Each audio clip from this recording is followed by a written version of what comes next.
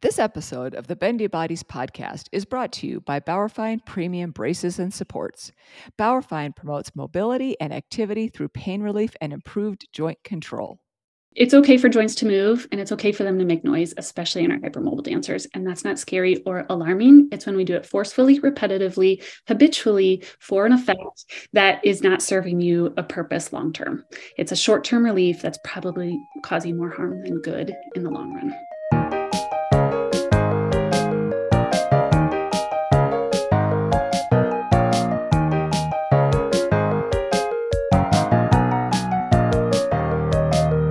Welcome back to the Bendy Bodies podcast, where we speak with experts bringing you state-of-the-art information to help you improve your well-being, enhance your performance, and optimize career longevity. This is co-host Jennifer Milner, here with the Hypermobility MD, Linda Bluestein. We are so glad you are here to learn tips to help you self-manage your conditions and live your best bendy life. This information is for educational purposes only and is not a substitute for medical advice. I'm Jennifer Milner, a former professional ballet and Broadway dancer, and I struggled my whole career with hypermobility-related issues and injuries. Now I train dancers and want to make sure the next generation of hypermobile artists are better equipped to work to their fullest potential. I'm Dr. Linda Bluestein, and I started Bendy Bodies to educate the hypermobile community. Despite being a physician, I experienced decades of symptoms before being finally diagnosed with hypermobile EDS. I've combined my medical education and personal experience to treat and coach patients and clients to optimize their quality of life. Our guest today is Dr. Carrie Skony, certified chiropractic sports physician and owner of Perform Active Wellness Dance Medicine. Hello, Dr. Skony, and welcome to Bendy Bodies. Hi, friends. Thanks so much for having me. I'm so glad to be on here. We're so excited. We are so excited. This is a conversation we wanted to have for a while. But before we dig in, go ahead and just tell us a bit about yourself. Sure. Let's see here. Like you said, I'm a certified chiropractic sports physician, which means I got my doctorate in chiropractic, and then I did some postgraduate education in sports medicine and rehab. I have a private practice. I've been in private practice for 17 years in the Chicago suburbs, where I treat primarily dancers, youth, adolescent, pre-professional, and professional dancers. I do see other adolescent athletes and active adults, but primarily I treat dancers, which is my real passion. Let's see here. I danced recreationally growing up in a small town. I loved dance. I also grew like a really big fascination with movement and the human body. I loved the sciences. I got really interested in nutrition and fitness and exercise. And that was all so fascinating to me that I, really thank dance for. I had a number of common injuries when I danced. And at the time, this was in the 90s, they're just, I think like a lot of our stories, there just wasn't a lot of help out there and no one really knew what to offer or, advice to give. And maybe I should stop dancing. And, none of that seemed reasonable to me, of course. My parents had always seen a chiropractor and they had recommended, maybe you just see a chiropractor. And I got really good relief, very quickly. And the chiropractor I saw was more of like what we would call like a straight chiropractor. So she only did like joint manipulation. She didn't have any other like significant therapies that she did. So, but that was enough to give me some relief and keep me dancing. And so then I just got really interested, like, what if there's a way to I could help dancers, and I could use a natural approach and I could use my hands and we could talk about, fitness and exercise and help other dancers. So then, this kind of was like, I could do this. In the 90s, dance medicine wasn't really a thing yet. And so it was kind of a far-fetched idea, I thought, for me. And then I went to school and then lo and behold, I come out and I start working with dancers. And it's just been so fun to watch this profession of dance medicine really grow. And I love that I get to use, my background in chiropractic specifically to help dancers. But my passion is really helping dancers, prevent injury, prevent recurrence of injury, empowering dancers to understand their bodies, promote health and wellness, and, how to care for their bodies, how to train smarter, not harder, those kinds of things. So adolescence is really where I love working with dancers because I feel like we can have the most impact on their lives and the trajectory of both their dance career and just their health and wellness in general. I would agree with that. And I think we all met, for everybody who cares, we all met in 2019, I think, in Montreal, right? Mm-hmm. And it's just been such a joy to be surrounded by medical professionals who have sort of a like-minded approach, that are thinking, what can we do to prevent? What can we do to encourage longevity? And I think that's why our group kind of hangs out with each other, even though it's, in space on the internet. So you've been in our circle for a while, and we've been talking to you that way. We have been doing this podcast this is our third season, so 3 years now. And several listeners have requested that we do an episode on chiropractic care.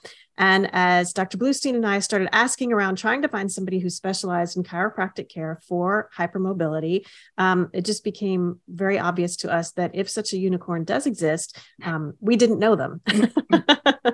So we do know you, though, and we absolutely appreciate your approach to care and everything. And you do specialize in dancers. You do work with a lot of hypermobile people. So we thought we would kind of dig into a topic today that clearly needs more discussion. And there's a lot of misconceptions around chiropractic.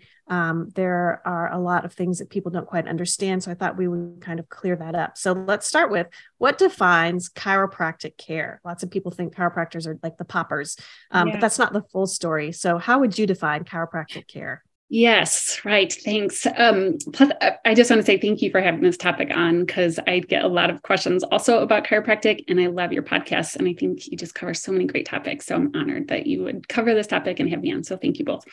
Okay. So chiropractic, if we kind of have this like broad picture of chiropractic, is basically a conservative, natural, drug-free, kind of holistic minded approach to treating pain and dysfunction of the body. And that's kind of this all-encompassing, like, generally most chiropractors have this picture of like, let's help people restore their health and maintain wellness. Most people think of chiropractic by the one technique that we're most known for, and that's joint manipulation or chiropractic manipulation. And chiropractic was historically founded on that principle of manipulating joints. And so we're still really strongly known for that. In reality, it's just one technique that we use in a whole wide range of conservative approaches. So going back, like historically, chiropractic, like in the late 1800s, was founded on basically a philosophy that, all the nerves that come out of the spine control all the body functions. And if there's disease or dysfunction in the body, it must be because those nerves are not working correctly. And so the philosophy was that perhaps there were bones out of place that were not working correctly, and they were interfering with nerve function. And if we restored proper alignment, quote unquote, in the spine, nerves would work better, disease and dysfunction would go away. So that's where chiropractic started. There are still chiropractors who practice philosophy-based that way. Although, a lot has changed in medicine since the late 1800s, and chiropractic has evolved quite a bit since then. And while there is still a lot of benefit to joint manipulation, and it is a really powerful, meaningful, conservative way to treat the body, it's modernized quite a bit. So we don't use the bone out of place. I'm going to speak for myself right now.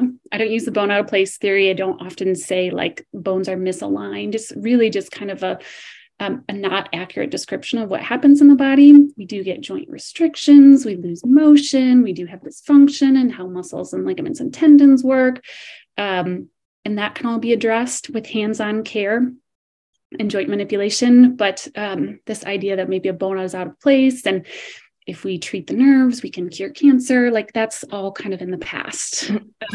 So chiropractic has modernized quite a bit, and now includes, exercise and rehab and, therapeutic modalities and a wide range of conservative drug-free options to help people live better, move better, feel better. Yes. So joint manipulation is one part of chiropractic, but a lot of times people think like, I'm going to the chiropractor, I'm just going to get manipulated in my joints.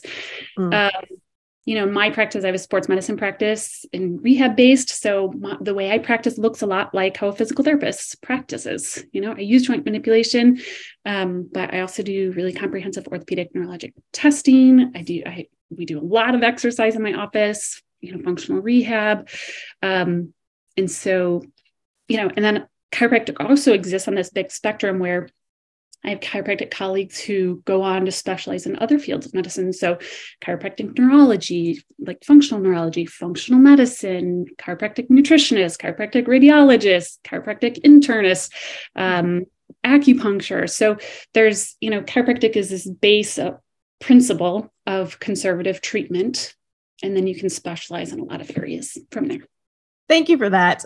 It's helpful to sort of understand that chiropractic is kind of a big, broad umbrella term. So thinking about that and that it's a conservative approach to care, what sort of people tend to seek out chiropractic care? So in a broad sense, again, I think anyone who's looking for maybe a more natural approach to health and wellness. So these are people who don't want to jump into surgery. They would prefer not to take drugs if they can help it. They're more interested in nutrition or supplementation. They generally have, an interest in health and wellness. So in a broad sense, I think that draws people to chiropractic. In a really specific sense, of course, we have people who come to chiropractic because they have neck and back pain. So that's I have neck pain and back pain. Who would I see? I see a chiropractor. So that's or headaches. Those are probably the three most common why people would be drawn to chiropractic. Yes. So, I see chiropractors treat musculoskeletal injuries across the whole body. So, anywhere there's a joint, a muscle, a tendon, a ligament, which is everywhere in the body, we treat that. So for instance, I have people who come to me because they don't want to have labral repair surgery on their hip yet or at all. And so we treat, hip impingement and hip labral tears, or, the outcomes on meniscus surgery and rehab are very similar. And so people choose, I don't really want to have surgery on my knee. I'd rather have rehab, so they come for that. Ankle impingement, rotator cuff syndrome. So anywhere there's a joint and there's muscles and ligaments and tendons, we can treat that. And generally, we get people who are like, hey, I'm willing to put in the work to do this conservatively to avoid the risks of medication or surgery. Obviously, people with joint hypermobility get subluxations and dislocations, but sometimes the way it's presented, I feel like, makes it more scary and makes people think that there's so much that's wrong in their body. And I think that we can be really thoughtful about how we say things that make people have more confidence in their body and more confidence in their ability to get better, I guess. So you probably see lots of hypermobile people. Some of them struggle with chronic dislocations, subluxations. So, would they benefit from chiropractic care, even if their joints are already what we would say, quote unquote, too loose? Or which of those patients would likely benefit? Obviously, knowing that this is general information, not a one-on-one consult. Right. So, great question. If I can go back, in hypermobile patients, subluxation is a real medical term. It's a partial dislocation. The problem is chiropractors have adopted the term subluxation in a non-dislocation way.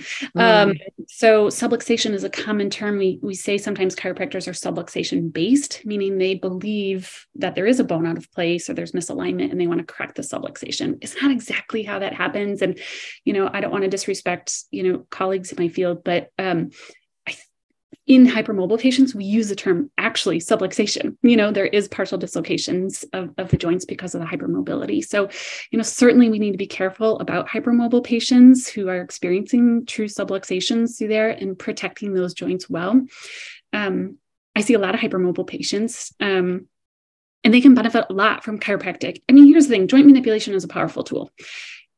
It can reduce acute pain pretty quickly, even if it's for a short period of time. Sometimes we use joint manipulation to reduce pain in a painful area so that we can then work on stabilization and strengthening in that area. Sometimes, if I have someone who has a disc herniation and, they can tolerate a joint manipulation, it will reduce their pain enough that then we can do the next step. And I like to use joint manipulation as one step in the process to get to other steps.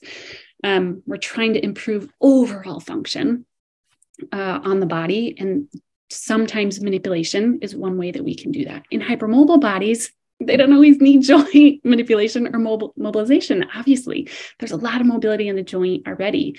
And with great mobility comes a great responsibility to try to stabilize those joints and be strong through there. So a lot of the work I do with hypermobile patients is reframing their thinking about their joints and what they're feeling, teaching them when it would be appropriate that we could move a joint into, other ranges of motion and when we should not, perhaps.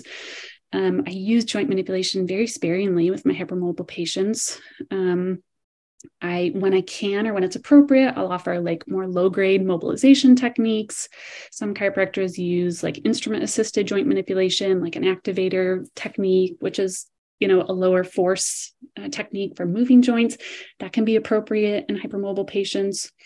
Otherwise, I prefer with dancers, especially, to work on joint stabilization, retraining the proprioception around the joint, having them not rely on that feeling of that immediate relief that they get from joint manipulation. And so if we can kind of pull them back from that and get them to realize, okay, what my body really is craving is stability and strength. And for a lot of my dancers that come in, sometimes, often, I will say often, I'm the first time they're ever even learning that they're hypermobile.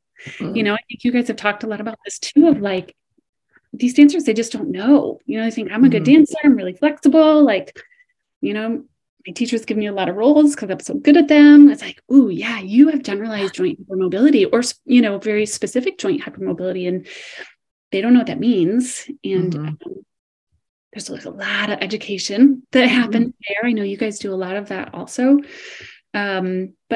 So hypermobile patients, to answer your question, yes, they can get joint manipulated in certain circumstances when we're using it responsibly and appropriately. I use it sparingly, if at all.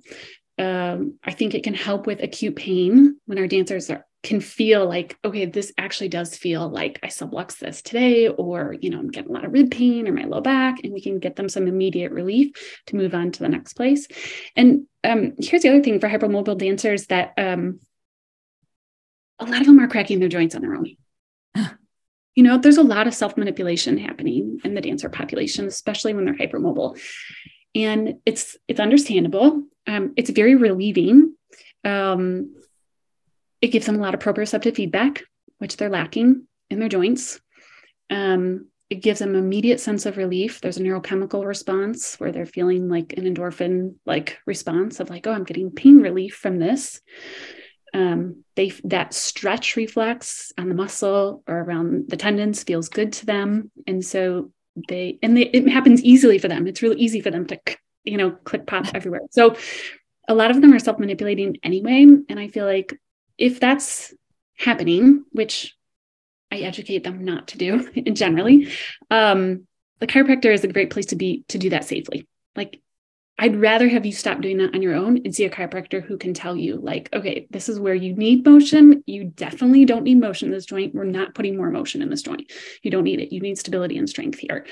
And so regardless, a chiropractor is trained to move those joints safely, as opposed to when a dancer is doing it by themselves and they're, kind of perpetuating this cyclic pattern of like, stretch a joint, feels better, stretch a joint again, feels better. And you just keep stretching these ligaments and creating more and more instability, or promoting the laxity in the joint. And that almost always leads to problems. So I don't know if I answered your question, but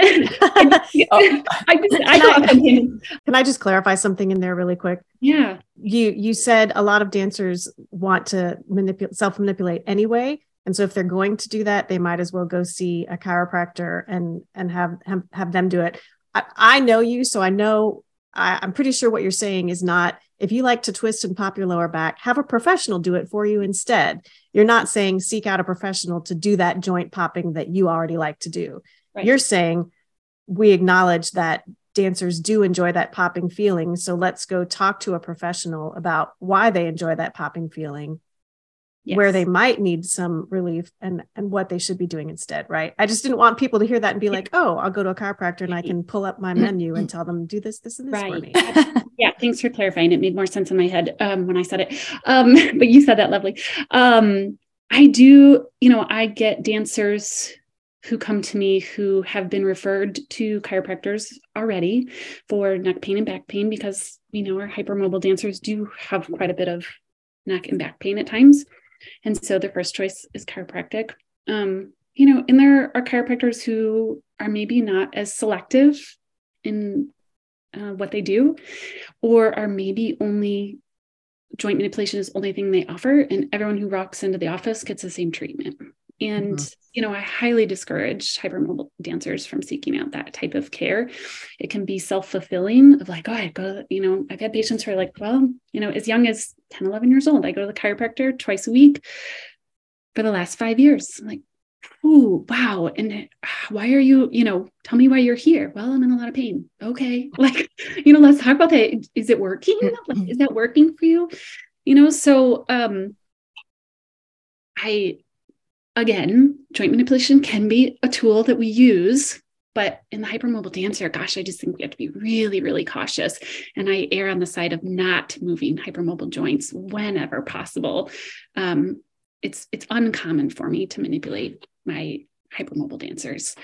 And I do spend a lot of time educating them about why that is. I want them to know. And a lot of them, once they understand what that, self-manipulation or the chiropractor they're seeing twice a week, what that's doing to their joints and why that might be difficult for a hypermobile joint long-term, most of them are on board right away. Like, absolutely. Like, now I get it. I'm on board. Like, I want to preserve my joints. I want to protect my dancing.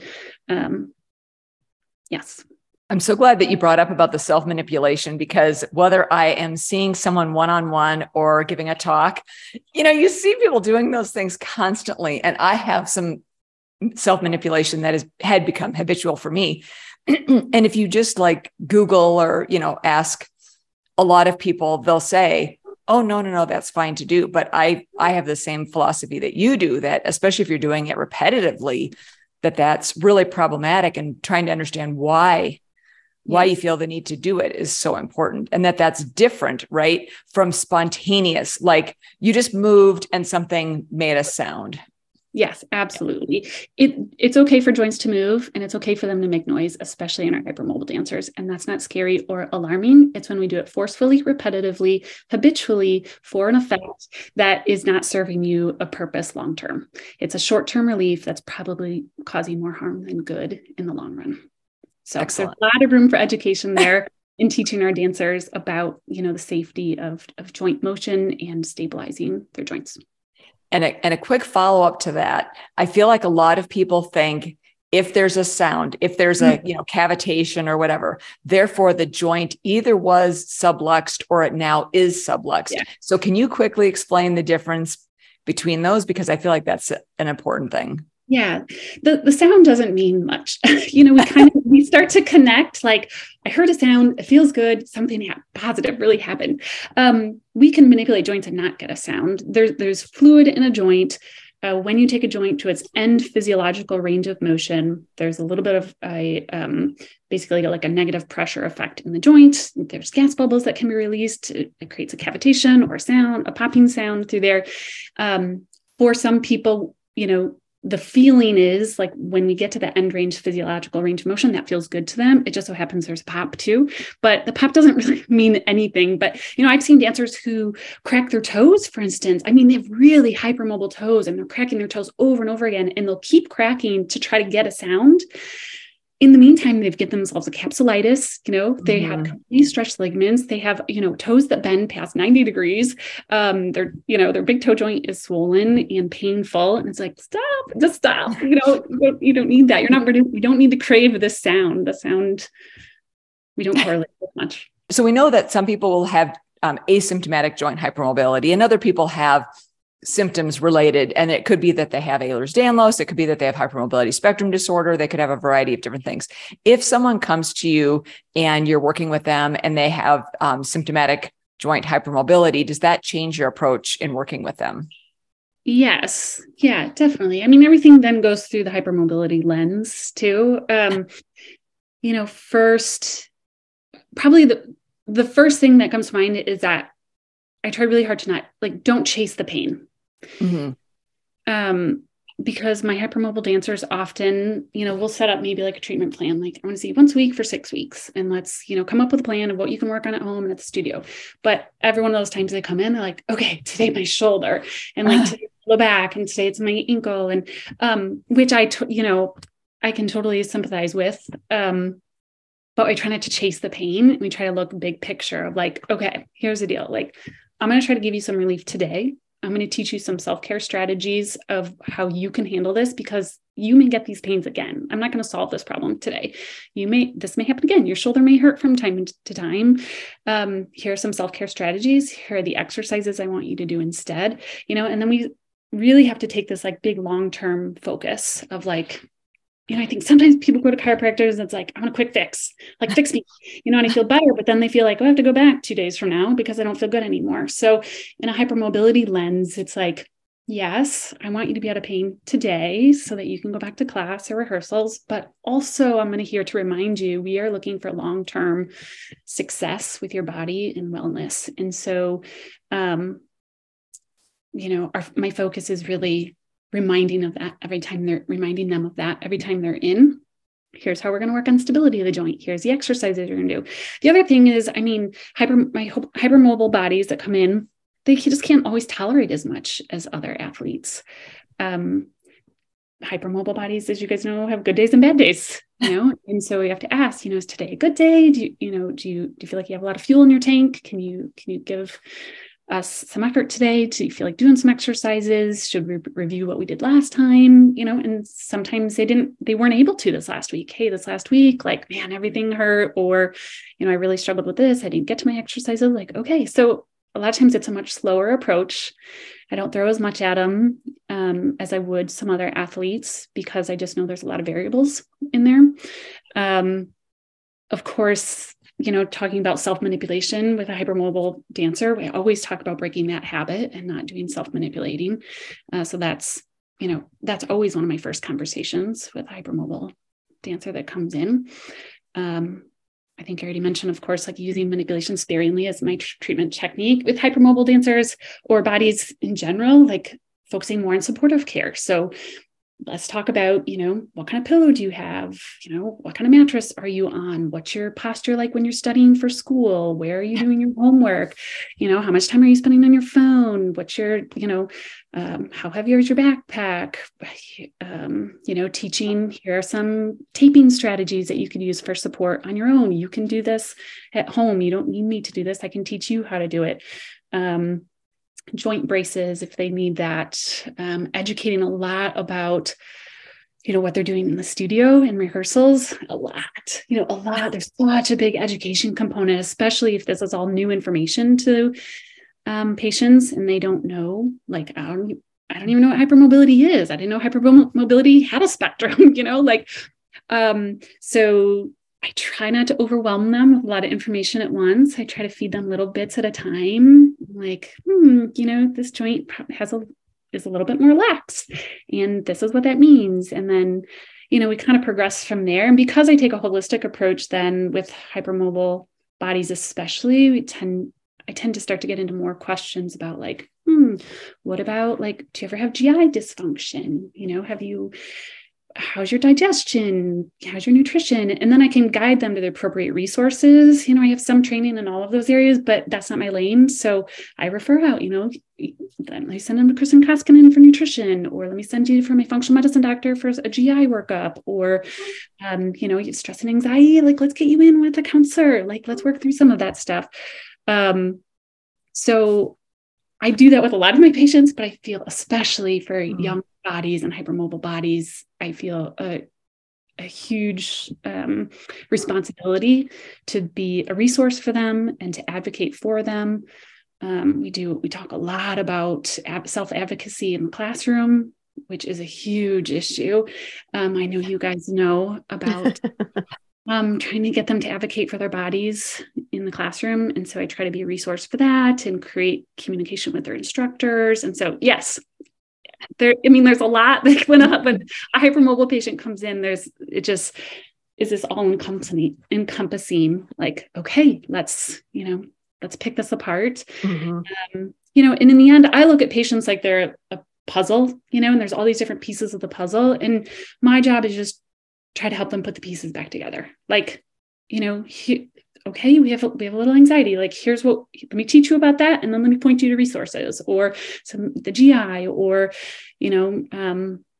chronic subluxation, things like that. So we've trying to piece all these things together and help them in that process. Mm-hmm. That's great.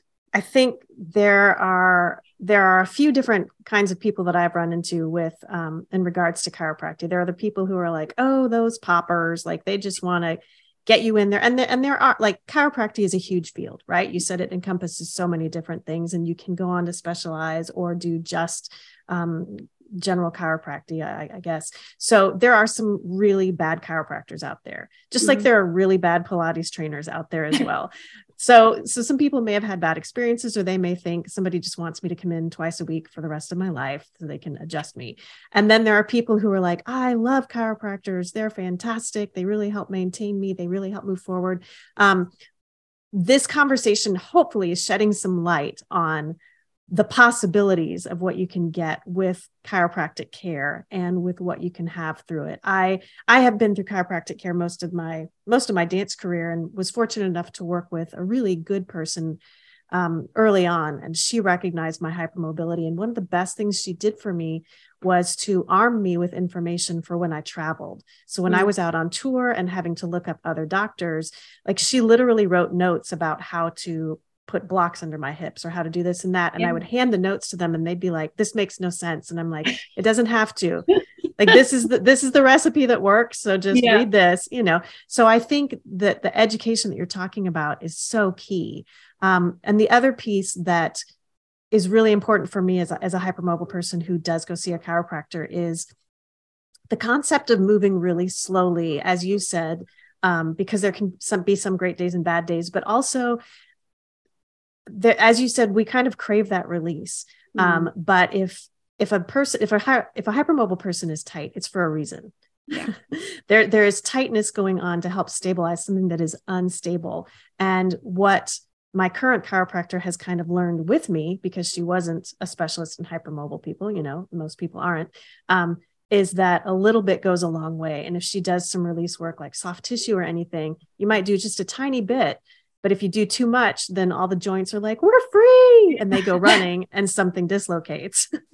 So it's that constant, a little release, a little strengthen, a little release. And I think that's such a huge, important component for working with hypermobile people, is understanding you can't go, oh, that whole shoulder is so tight, let me just release all of it, because then the arm just falls out of the socket. Right. Yeah. So like you said, education is so important. Yeah. And if I could talk about that for just a second, because I think a conversation I have a lot with dancers is there's a difference between feeling tight and being tight. And it's a really common conversation we have. If a hypermobile dancer comes in and says like, oh, my hamstrings are so tight. And it's like, okay, let's check. Let's see what's happening. So helping them to understand, like, tightness is there. If there's tightness there in the muscle, it's there for a reason.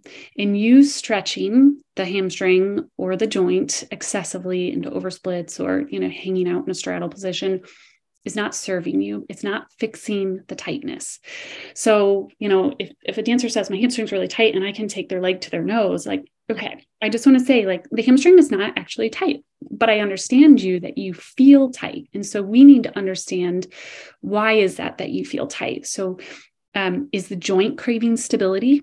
Or have you been, really overusing the hip joint? Or maybe the core is lacking some strength and stability, been overworking in the back. The hamstrings are tightening up. You're feeling a tension because your body is trying to create stability in an effect to have a bigger role around the joints. And I think that reframing is just so powerful for them. And, I often catch them, and they learn really quickly in my office of, like, they walk in and they say, oh, my neck is tight. And I'm like, like, let's just think for a second. Like, do we think the neck is tight, or does the neck feel tight today? And they say, you're right, the neck feels tight today. Okay, great. As long as we can reframe that. And I think that helps them understand, like, I don't need to sit in a stretch to fix this problem. That's not it. And then they understand, okay, Dr. Carrie gave me all these tools to use. So if I feel tight, what can I do for that? And I can work on my proprioceptive exercises. I can work on joint stabilization exercises. I can work on my strengthening. I can use a taping technique, all of these other things that are actually going to have a positive effect on what their body is craving. So that's something that I use a lot with hypermobile dancers. Well, and if I'm feeling tight, like my back starts to, get crabby because I'm so loose, and my chest might start to get tight, right? And so if my chest gets tight, I just want to stretch my chest. And my chiropractor's like, no, you have to strengthen your back. And I'm like, shut up. I don't want to work. I want you to just like open, but right. I understand what she's saying. And I would love to just fall in the straddle and stretch, but instead we actually have to strengthen what it is that's making us feel like we need to fall in the straddle and stretch. So I really appreciate that.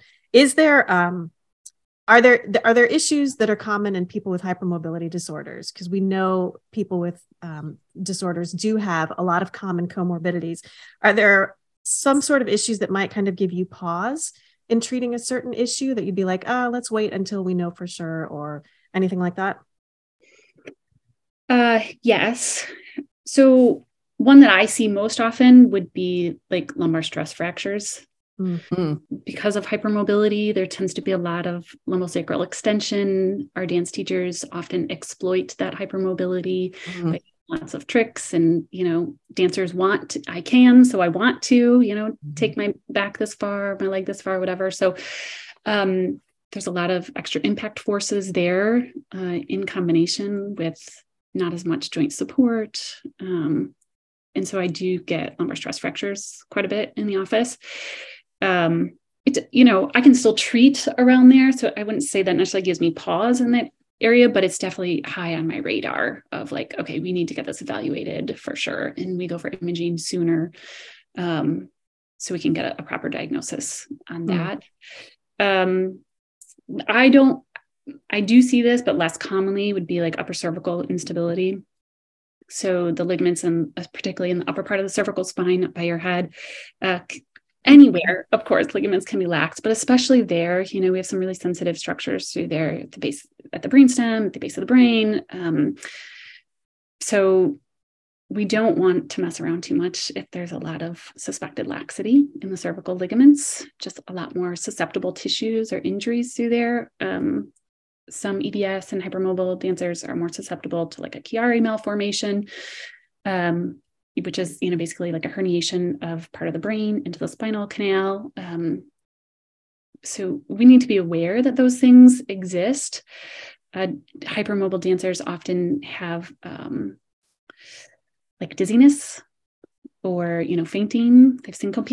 They'll faint sometimes. And so there's some vascular issues there that we need to be cautious of. So I'm careful just on what techniques I'm using, how aggressively we're working, even on exercise, but certainly with cervical manipulation, I'm much more cautious because of the laxity component through there. Dancers who present with like, I'm dizzy all the time and I faint sometimes and I have chronic daily headaches, like, ooh, okay, like we need a referral. Like I'm not adjusting your neck today. We need a referral to evaluate further, like what's happening through here. And maybe that's just, it might be quote unquote normal for them because of, POTS or anything else, but we want to get that evaluated. What else? I'm really careful around the shoulder because of shoulder dislocations. So I think just monitoring what techniques we do, even exercises, being cautious of that, hypermobility and hyperextension in the knees and the elbows when we're doing exercises, or even in the wrists, like if we're doing floor work, it's like, okay, we need to be careful because you may not be able to tolerate loading the wrist or the elbows during any of our exercises. So we have to get creative sometimes. I know you guys experience that as well. And Jen, especially you with your Pilates work. What kind of things make you think specifically, we need to do imaging for this dancer? That's kind of hard to explain. There's a pretty common like clinical presentation. So if someone comes in, we can point to the pain, like it's there, it's at, L5S1, they can point to it. It's sharp. It hurts during these orthopedic tests. It hurts every time I arch my back. It hurts with jumping. And so we kind of just go through this orthopedic eval where it's like, this one starts to raise, like this starts to check all the boxes. Sometimes we'll do a trial of conservative care, like, okay, let's work on this 2 or 3 visits But if I still have a really high clinical suspicion and you're getting no relief from the things that I can provide you with stabilization or manipulation, if it's appropriate, or, any other technique we're using for pain management, if they're like, no, it's still an 8 out of 10 pain, like, okay. That's a really high clinical suspicion for me. And, in reality, in dancers, like, it's not even the dancers who are just doing hyperextension movements. So particularly dancers who have a lot of mobility, if they have a hard time controlling functionally what their core is doing, and they have a hard time like stacking the rib cage, or they're in an anterior pelvic tilt, or they're doing a lot of jumping, and that can cause a lot of compression and extension in the lumbar spine, even if you're not in extreme ranges of motion. And a stress fracture in any case is a case where the load is greater than the capacity. So there's some mechanical dysfunction, whether it's anatomical, structural, or it's functional because of weakness someplace. The capacity of the body is lower than the ability to handle the load that they're giving it. So yes, it becomes very apparent when we have dancers who are doing, lots of tricks and overarching their back. But it doesn't have to be that. I see dancers who are just training hard and not doing anything too abnormal, but maybe have these other functional weaknesses that lower their capacity to tolerate the load. And that can contribute, not to mention like growth spurts. And, there's a lot of other contributing factors to stress fractures. And I see that in some, gymnasts too, right? Yeah. We see that in gymnasts, of course. But I see that in some of my patients that are not dancers or gymnasts. It seems like those fractures are not that uncommon, or at least in this population of people. Yes, right. That makes sense. I mean, I can obviously see how exploiting the super flexibility can cause them, but also the impact of it. People don't think about that, but I've seen more impact, I think, or originated stress fractures in the low back from gymnasts than in dancers. From all of the hard landing they do and the way they absorb it in their lower back. But I could see why that would be an issue in hypermobile dancers, just with the inability to control their spine and absorb the load from jumping efficiently. Yeah. So I could definitely see that. Also, I think it's something we need to continue to make sure all of our providers are really well educated, which is why what you guys do is so powerful. But, when we think about a dance instructor saying, oh, your low back still hurts. Okay, go see the chiropractor. It still hurts. Okay, keep going to see the chiropractor. And, if we're seeing someone who is not really attuned to what the risks are, or looking for those risk factors, or maybe is not doing a full orthopedic neurologic exam, then as dancers, we think like, oh, it's normal to be in pain. It's normal to be, my back still hurts. My back still hurts. My back still hurts. Like, I had a busy week. My back still hurts. Like, and so I think educating our instructors and educating medical providers more about hypermobility and what to look for. Of course, I want everyone to understand what the stress that dancers go through. But, I think we think about sometimes there are chiropractic facilities that don't do full examinations. And are, you're in and out in 5 minutes. And, I don't want to be disrespectful to my colleagues, but I think it waters down what we can offer in the profession. And I think there's some risk there if we're not really understanding what's walking in the door. And we can't just manipulate away pain all the time. At some point, we need to be like, okay, what's actually happening here? What is going on? And so, yes, you can go to a facility down the street and walk in and get adjusted. They take walk-ins and you feel better and you walk out. But it's such a disservice to what chiropractic is and can offer on a whole, and also just a disservice to patients. Like, boy, you really deserve a full, everyone does, of course, every condition deserves a full workup. But it's common now to see, like, not just pop in my chiropractor and pop out. And that makes me nervous for dancers, especially. So as you have just explained, there can be a really wide variety of chiropractic care out there that can be the really great full exam every time you walk in, very comprehensive, including physical therapy, exercises, all of that. And it can be what feels more like a drive-through, order off the dollar menu and you're on your way again.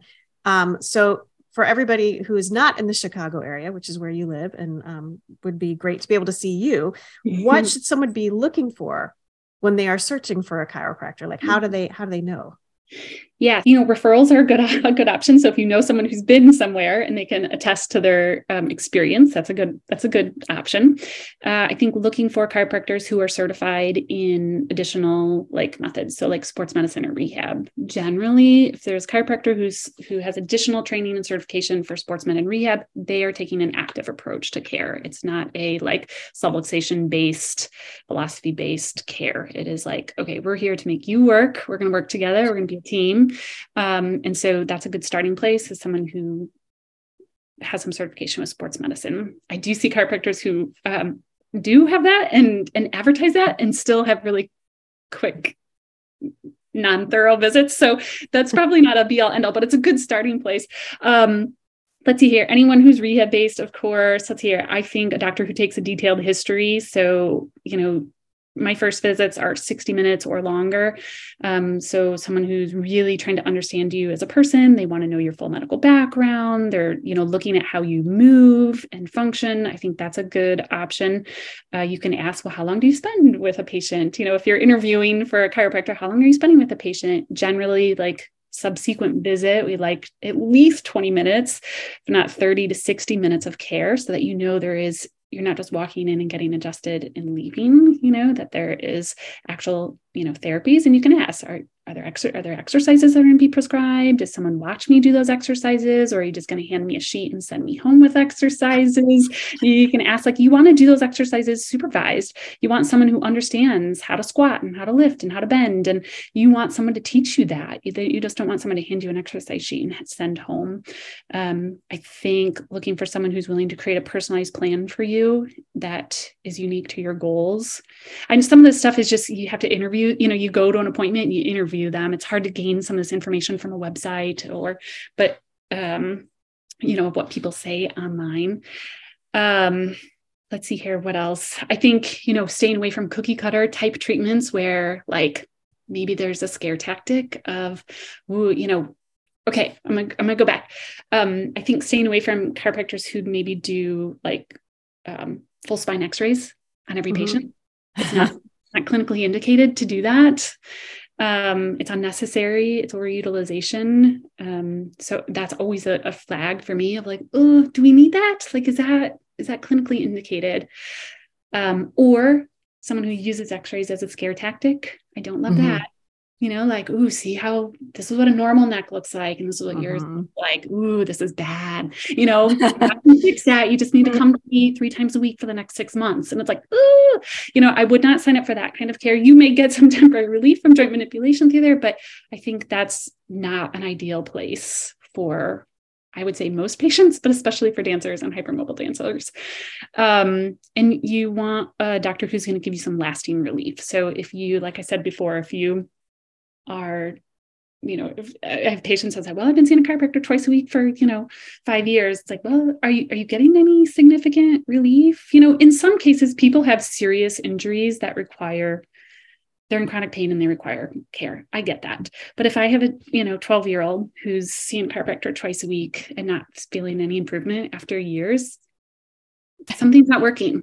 So, I think that's a bit of a red flag of okay, my patients, I generally am seeing them 6 to 10 visits max. And then if they want to stay on for long-term, success of performance-based care, or how are we going to continue to help you manage chronic pain or dysfunction, we can do that. But don't be signing up for those long-term care plans. So I don't know. I think it's really hard to tell from someone's website or from what someone says, because everyone, I think, says the right things, but a referral from someone who's experienced what a chiropractor offers and can speak directly to oh no, my chiropractor taught me a lot. I did exercises. Or if you're going to go in and interview someone or have a first visit, those are some things I would look for. Well, and I think there is something too. You said, you don't want to go to someone who's going to keep you coming back twice a week for 5 years. There is something too, when we're working with elite athletes, to maintenance care. And as you said, preventative care, strengthening.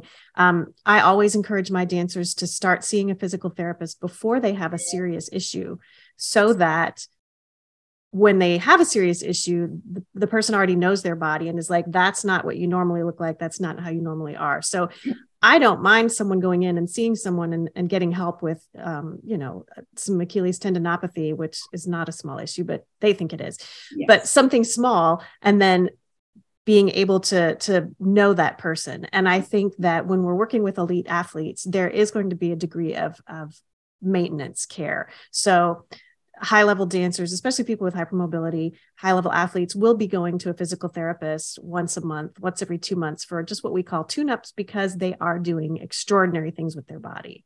Yes. Right. So there is that component of it, but they shouldn't. It's like a chiropractor that I didn't 100% agree with, tried to explain to me that it was like brushing your teeth, that you do go to the dentist to get your teeth cleaned too, even though you're capable of brushing your teeth, but you have to go to the dentist regularly.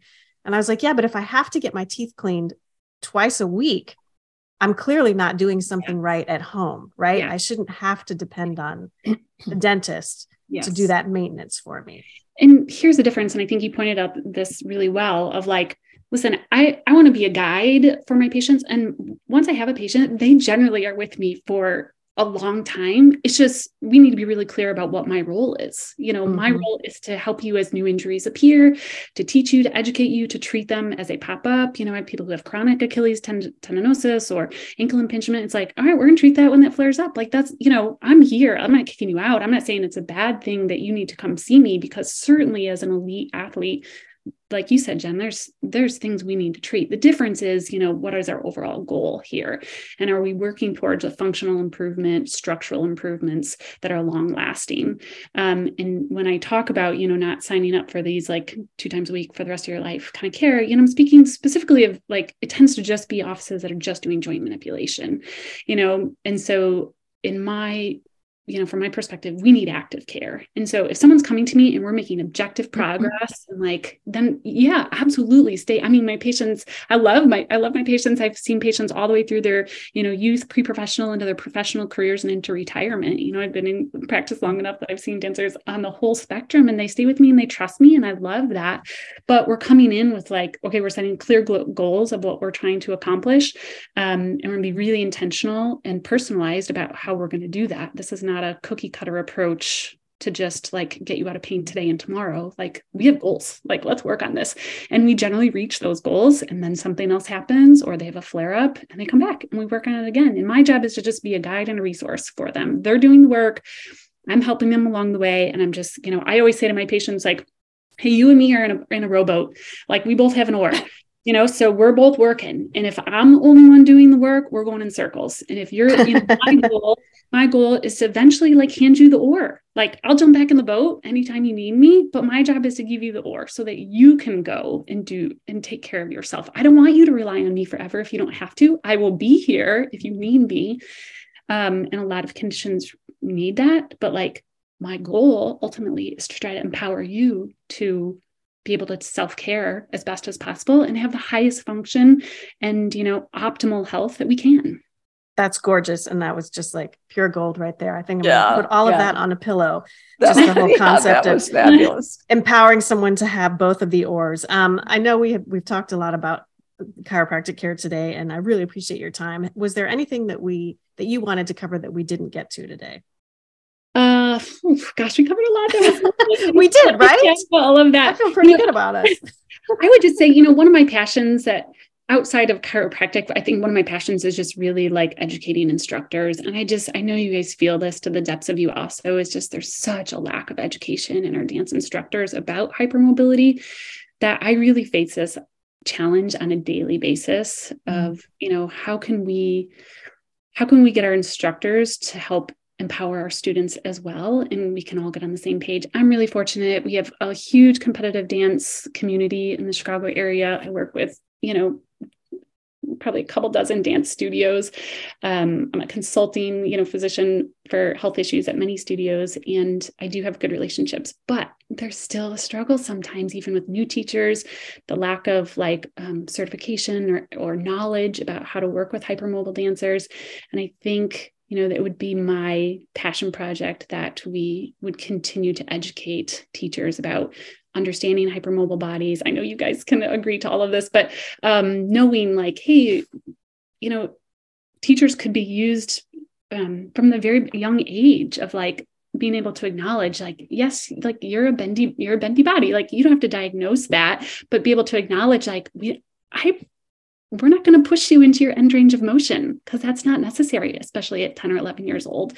You can really empower kids at a young age instead of exploiting them. I guess that's maybe a bad word, but instead of, encouraging, like, so-and-so can do all the tricks, so they're going to get all the tricks and all the dances, and we're going to use that to get points in all of our routines. And we can't afford to have you injured. So if you're hurting, I'm sorry, you still have to be a part of this. No one can do this role.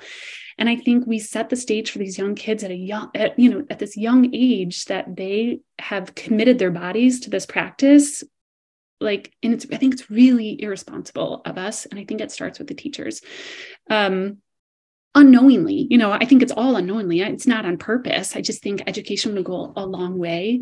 I have dancers who don't get enough time to eat between classes. And we know hypermobile dancers need more time to digest. They can't eat as much food, maybe. They have more sensitive stomachs. And to lump our hypermobile dancers all together with the other population is such a disservice and harming to hypermobile bodies. And so when I see dancers come into my office, I think, oh, there's all these other factors that are contributing to your health and wellness that I'm going to educate you on this, and I'm going to advocate for you. And I want you to advocate for yourself, and I want your parents to advocate for you. And I'm going to educate your instructors. But it's just like, man, if we could just get all these pieces together, from the get-go, and have everyone understand, like, okay, a hypermobile body probably is going to complain of pain more. Like, that's not that uncommon. Let's not shame them or call them lazy if they ask if they can sit out, they're having a bad joint day or pain. Like, let's not make them feel bad about that. We need to understand, like, okay, great. Yeah. Like, we want to preserve your body. We want you to function optimally. We want you as part of our team. We want you to be successful. If that's what your body needs more time to eat, or you need more sleep, or you need less, hyperextension in your tricks or less number of dances. And we want to provide that for you because we care about you holistically as a person. And we want you to be successful. And I just don't see that all the time. It's a lot of like, gosh, you have so much talent. Let's put you in the front and center. Let's make you do all the tricks. Let's take your leg, whack your leg over all the way over here. And it's like, and you're irreplaceable. Yes. And you're irreplaceable. Yeah, and you're irreplaceable. Pressure these kids feel. They're scared to bring it up. And it's just, we are on that same soapbox with you. I guarantee you, we are on that same soapbox. We are working hard. We are working hard to change it. We so appreciate your input and everything that you have to offer the dance world, and being willing to have this conversation with us, because when we first approached you, you were like, I'm not an expert on hypermobility, but we need an expert on chiropractic who works with dancers in a way that aligns with what we think should be happening, and works with hypermobility. And you certainly have helped us understand all of that today. So if people want to learn more about you, where can they find you? Let's hear it. I'm on social media, Instagram and Facebook at Dr. Carrie Skony, Dr. Carrie, Carrie, Skony. And my website is performactivewellness.com. They can find me there, leave me messages. Awesome. That's great. And we'll have the contact info in the show notes as well, so people can look at that as well.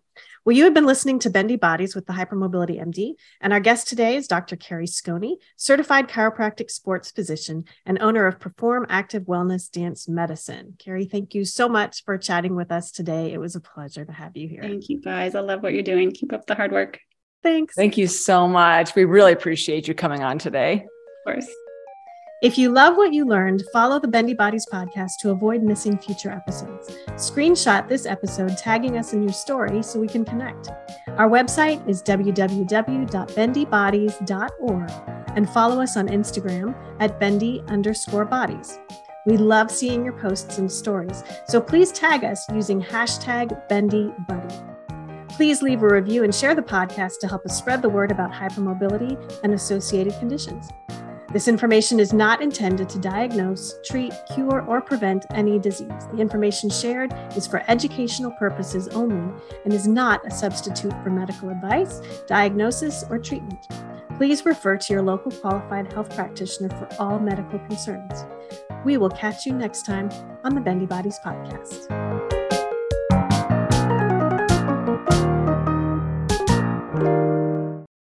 This episode of the Bendy Bodies podcast was brought to you by Bauerfeind Premium Braces and Supports, designed to provide joint stability and pain relief.